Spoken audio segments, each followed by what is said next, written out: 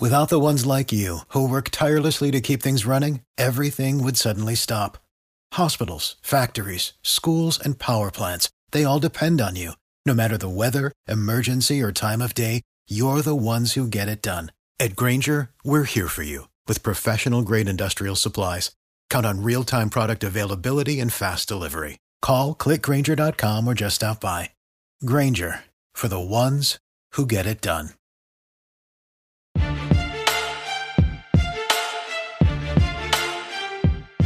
Welcome back to the Built for Playmakers podcast. I'm your host, Kelvin Hunt, editor of ChopChat.com. I hope you guys are doing well. If this is your first time checking in, we appreciate you giving us a listen. If you've been rocking with me for a while, it's been a couple weeks since I've had an opportunity to speak with you guys. Took a little hiatus. Wasn't a whole lot going on. Didn't want to, force a podcast and with, not a whole lot to talk about. But we, of course, spring practice got underway over the weekend. We have some baseball talk, some basketball talk, and we're going to get into it. Should be good. I want to go ahead and shout out our sponsor, betonline.ag. You can go ahead and head over to the website, use your mobile device to sign up today and receive your 50% welcome bonus on your first deposit. Just use our promo code BELIEVE, that's BLEAV, to get started. Of course, you have boxing, UFC, hockey, basketball, all that good stuff. So head over there and help out our sponsor there. But yeah, we're going to go ahead and get into it, man. Is it lion season yet? I swear I believe it's lion season. I mean, I don't know, man. It seems like everybody's surprised. Everybody's surprised except me. If you've been listening to the podcast, I've been telling people there's a method to the madness. You just kind of, gotta, wipe away, block out kind of the negativity with all of the FSU fans that are just unrealistic, from recruiting to, just looking back at last year and all of that good stuff. But, of course, they don't have the pads on yet. That'll happen on Wednesday, I think, according to Mike Norvell, who spoke with the media today on Monday. But from, first look, it looks like the development is there from a physical standpoint with a lot of players. That's big. That's something that started last year. If you recall, I told you I felt good about, the starting 11 on each side of the ball. I felt like, FSU could be competitive. It was the lack of depth at most positions, almost every position really, that I was worried about. And, but it was amazing when you really think about it, that FSU was in relatively every game, despite having almost zero depth at multiple positions on both sides of the ball. So I think you kind of have to give, although the record didn't reflect it, with 5-7, I think you kind of have to tip your cap and understand, like, hey, this coaching staff, they can coach, and when you look at all the limitations that they had, you miss your starting quarterback for 4 or 5 games. Receivers are just terrible. Offensive line is banged up, not very good. As the season progressed, and starting 0-4, and to finish the season with 5 wins, and arguably, could have been even more if half the team wasn't sick against NC State, and then of course Jordan Travis didn't get hurt against Florida. But anyway, The development is there. We saw it from, several players throughout last year. Kalen DeLoach, Malcolm Ray, Jared Jackson. We saw the progression of Jordan Travis. We saw freshmen progress and get a lot of playing time, from Amarian Cooper to Kevin Knowles. So this staff can develop players. We saw it with Mike Norvell.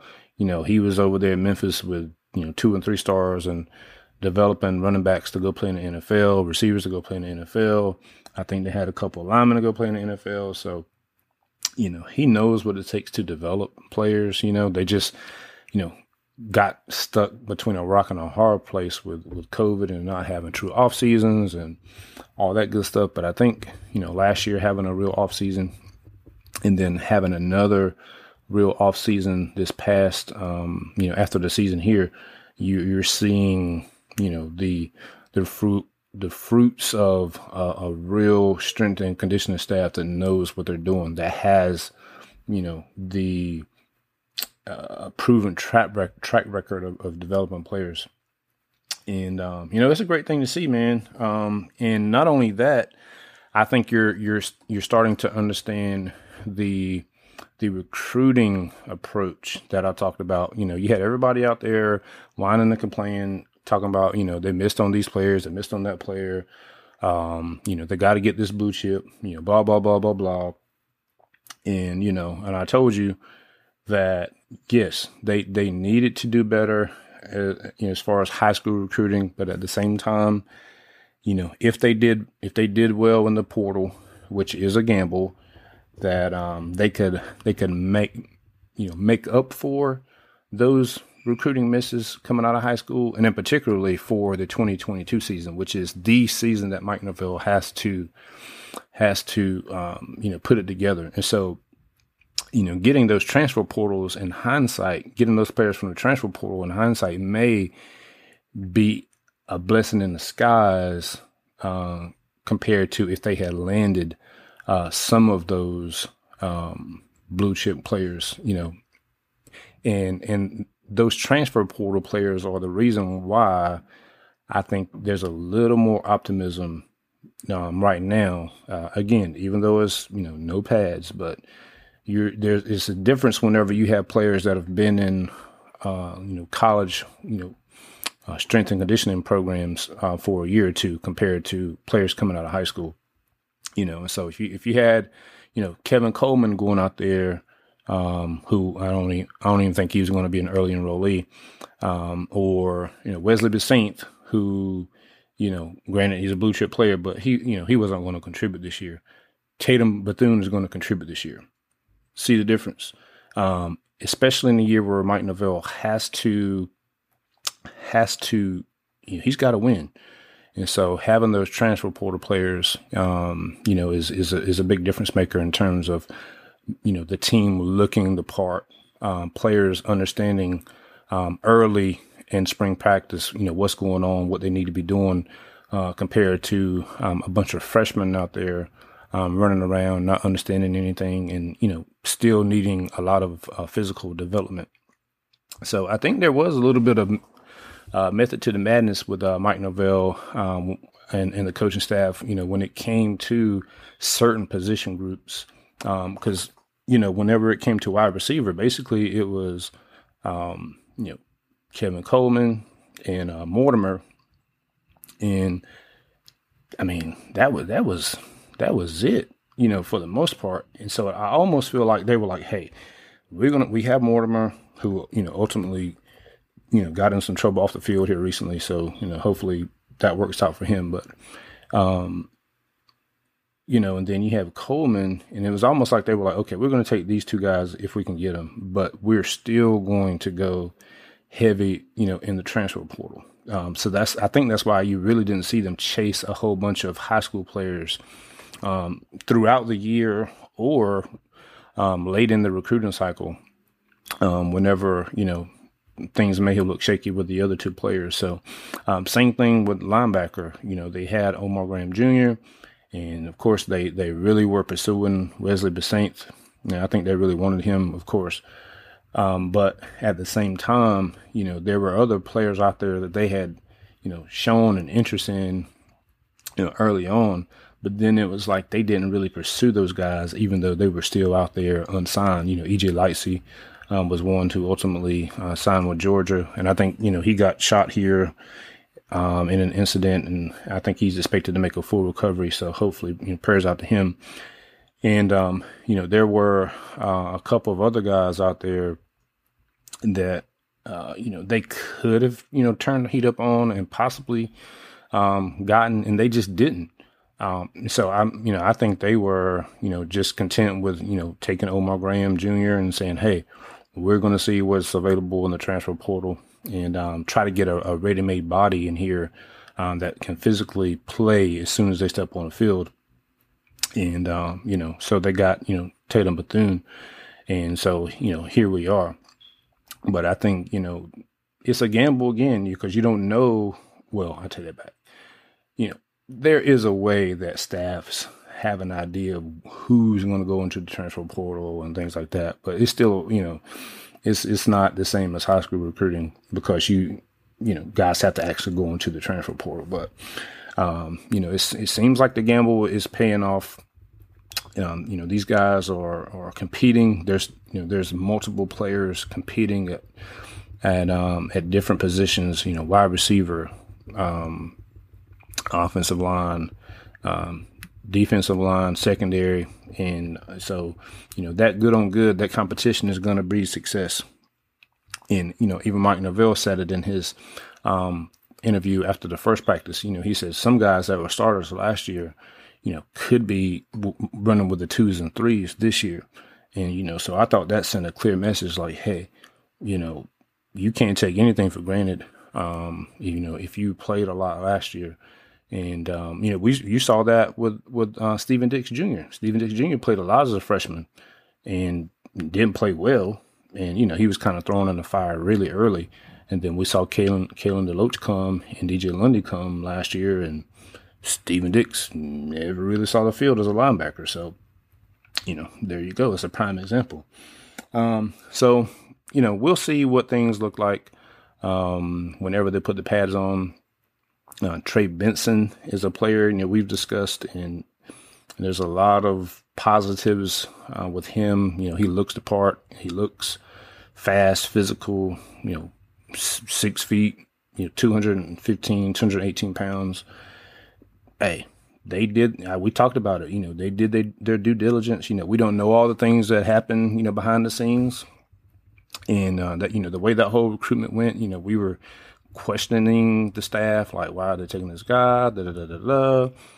And lo and behold, he looks like a guy that, barring injury, again, you always have that, in the back of your mind when somebody has a bad injury like that. But hey, it looks like he could be a player. So, we'll see as things progress. But there's a lot of optimism with the roster right now. And so I'm really excited to see how things shake out. And that's been, I haven't felt that way in a while. I felt, okay last year, but, there was just so many questions. A lot of players hadn't taken that next step in development, so you just didn't know what you had. But, we've seen the development of a lot of players over the past year. And so you kind of have a better idea of what you have as starters and who could possibly be running, with the 2. So we'll see. But want to go ahead and talk about baseball. Baseball 7-4 right now. And, pitching wise, the starters are lights out. I thought Parker Messick and Bryce Hubbard are, those guys, they are as advertised, and they've shown it pretty much every time they've gone out there. Ross Dunn is, has gotten better as the Sunday starter. And, just need to see some more consistency from him. But his last outing, it was his best outing. So that was good to see. He had a quality start. The midweek pitching with Carson Montgomery, he's still struggling with his consistency. He's gotten better, but he's still getting behind in the count, too much, and walking too many people. And if you follow me online during the games, I would rather a guy hit a bomb than you lead off walk somebody in the inning. And I'm telling you, I don't know the stats on it, but it feels like 90% of the time whenever a batter walks to lead off the inning, that joker's going to score. And so we've seen that way too much. And so whenever guys are, whenever you're looking at the game or you're looking at the box score, you say, oh, well, he only gave up 2 hits or he only gave up 2 walks, but there's a game inside the game when it comes to pitching. You could go, you could get behind on a hitter 2-0, 3-1 and still get the hitter out, obviously. But the law of averages say that if you consistently pitch that way, you're going to get banged around. You're going to get shelled.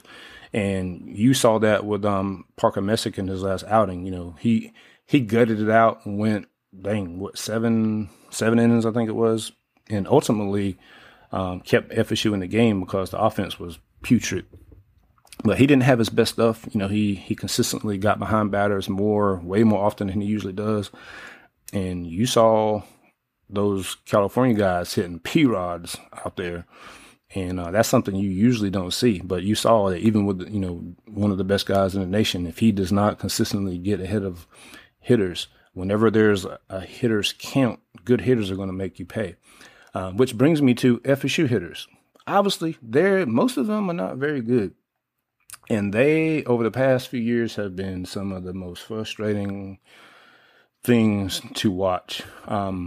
They strike out entirely way too much. And I don't mind strikeouts at all because it's part of the game. But, FSU batters, for the most part, seem like they go up there and don't have a plan of attack, right? It's like they'll go up there and they'll take a fastball right down the middle and then swing the ball in the dirt. And they're 0-2. Then it's then you're in the hole. You're at the pitcher's mercy. More times than not, you're not going to get a hit. You're going to strike out. You're going to get out, whatever. Whenever they do get into hitter counts, and really a hitter count can be a first pitch. It can be, 2-0, 2-1, 3-0, 3-1. And I talked about this on Twitter recently. Whenever you get in those situations, you have to know what, look fastball and be ready and attack that fastball. And I can't tell you how many times I see FSU batters get into hitter counts, 2-0, 2-1, 3-1, or first pitch fastball right down the middle and swing right through it and miss it, or just watch it go by for a strike. And I'm just like, what are we doing at the plate? And, until they get that fixed, I don't know. I said before the season started, I felt like, they had the pitching to compete with anyone. The question was, well, where's the hitting going to come from? And, you had some people out there that, go to practice and, say that, guys are better and on all that good stuff. And, practice is one thing, but can you do it in an actual game? And so far, there's not a whole lot of evidence. They have gotten better to a degree, considering who they lost from last year. But there are some guys that are going up to the plate right now that don't have a prayer. I mean, you could throw a sack of balls up there, and they wouldn't be able to make solid contact with the ball. So that's something that it's still early. They've only played 11 games, but we'll see if they're able to find a good approach and start putting the ball in play more often. You saw that against with California in the third game as they got later in the later innings. FSU pitchers were throwing decent pitches, pitches away, and you just saw California hitters, just stay inside themselves, drive the ball to the opposite field, not pull off the ball, and not try to hit a home run. And they obviously did enough to win the game. And hopefully we'll see FSU batters begin to change their approach a little bit. FSU bullpen also has to get better. They consistently behind batters, just consistently too many walks. And, you have guys that I thought would be better or have proven to be better than they played thus far this year. So, again, it's still early, but, it's whenever you have starting pitching and an offense that's inconsistent and then a bullpen that you can't trust, that's a frustrating combination. You kind of need 2 of the 3 to be really good.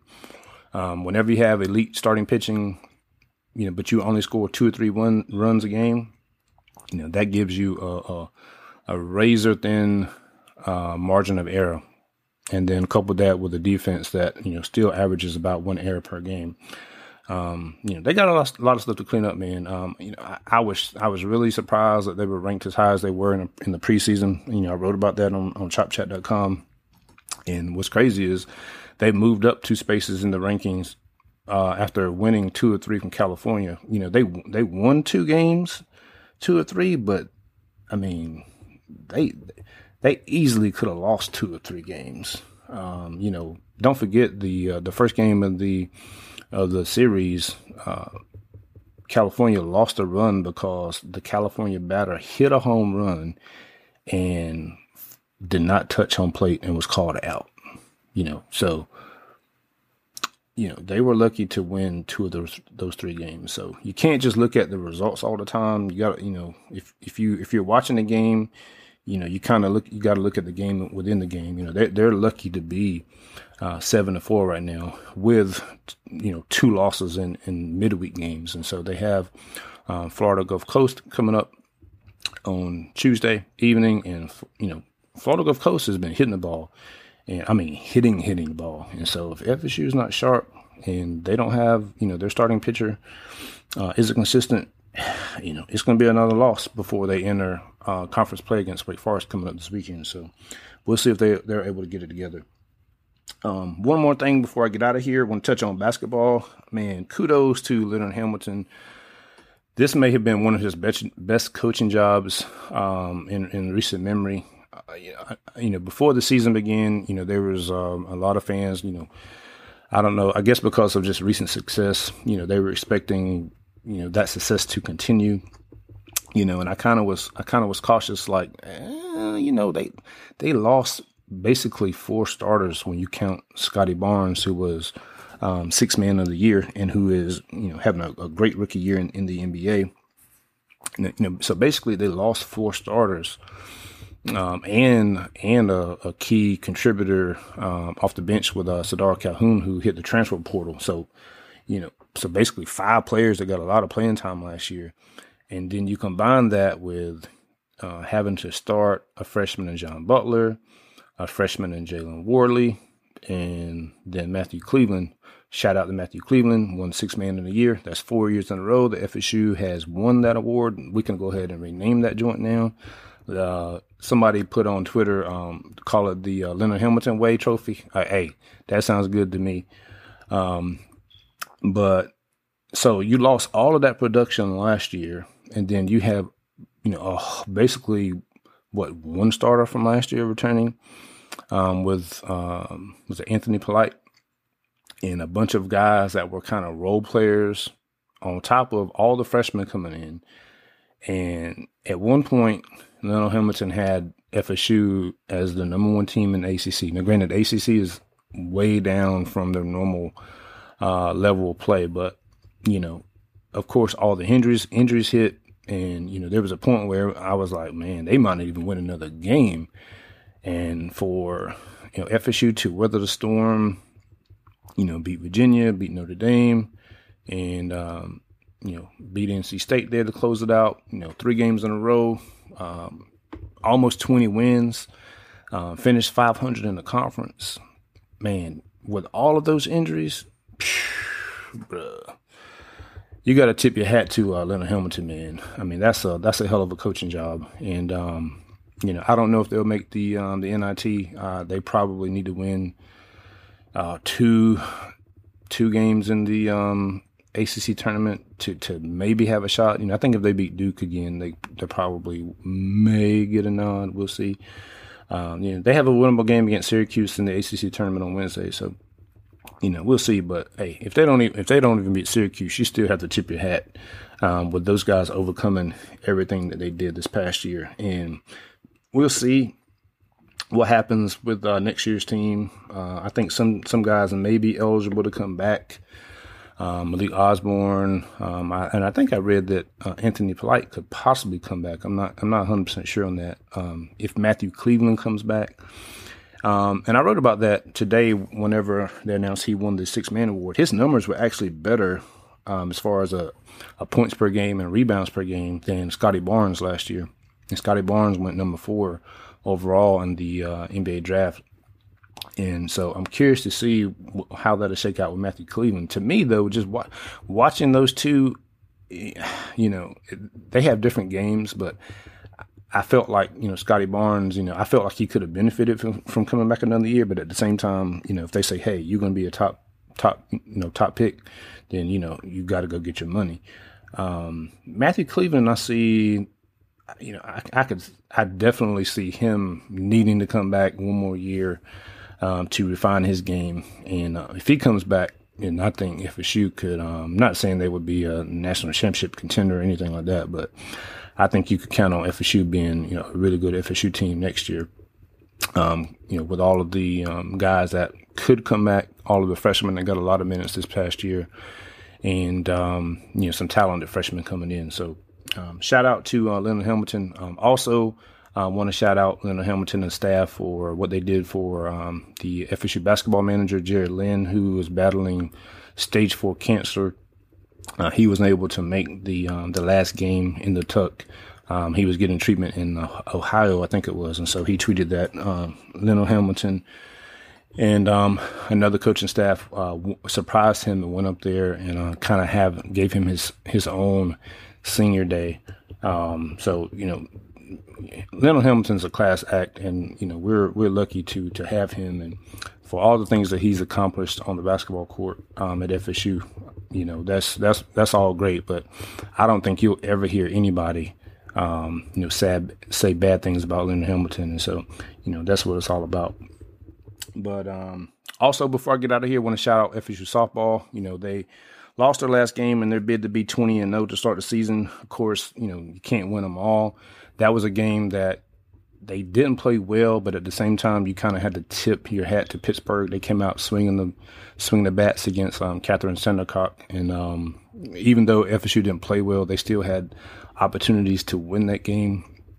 So it'll be important for them to get back on the winning side of things. They have 2 non-conference games this week before they go back into conference play. So shout out to those ladies. If you haven't watched them on the ACC network or ESPN3, hey, those girls are exciting. And definitely check out FSU softball if you haven't had a chance. But that's all I got, man. It's Lion season. Thank you guys for tuning in. Happy to get back into the swing of things. And I didn't even tell you what I did while I was gone. So I took my kids, me and my wife took our kids on a Disney cruise. It was something that we were supposed to do pre-COVID in 2020. And of course, we had to postpone that. And so it's something that the kids had been waiting for almost 2 years. And so we're finally able to do that. Had a great time, got to unplug and, just relax. I had some good family time, got a nice little tan, and, came back, and now I need a vacation from vacation. But yeah, so that's what I was doing, while I was away. And again, like I said, there wasn't a whole lot to talk about, but, got some things to talk about now. So we'll be back, weekly from here on out. And look forward to talking to you guys soon. Again, make sure you head on over to betonline.ag if you're looking to spice up any of the sporting events that you're watching right now. And we'll talk to you guys soon. Go Noles.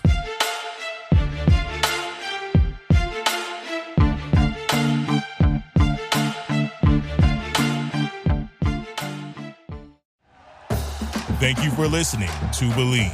You can show support to your host by subscribing to the show and giving us a 5-star rating on your preferred platform. Check us out at Believe.com and search for BLEAV on YouTube.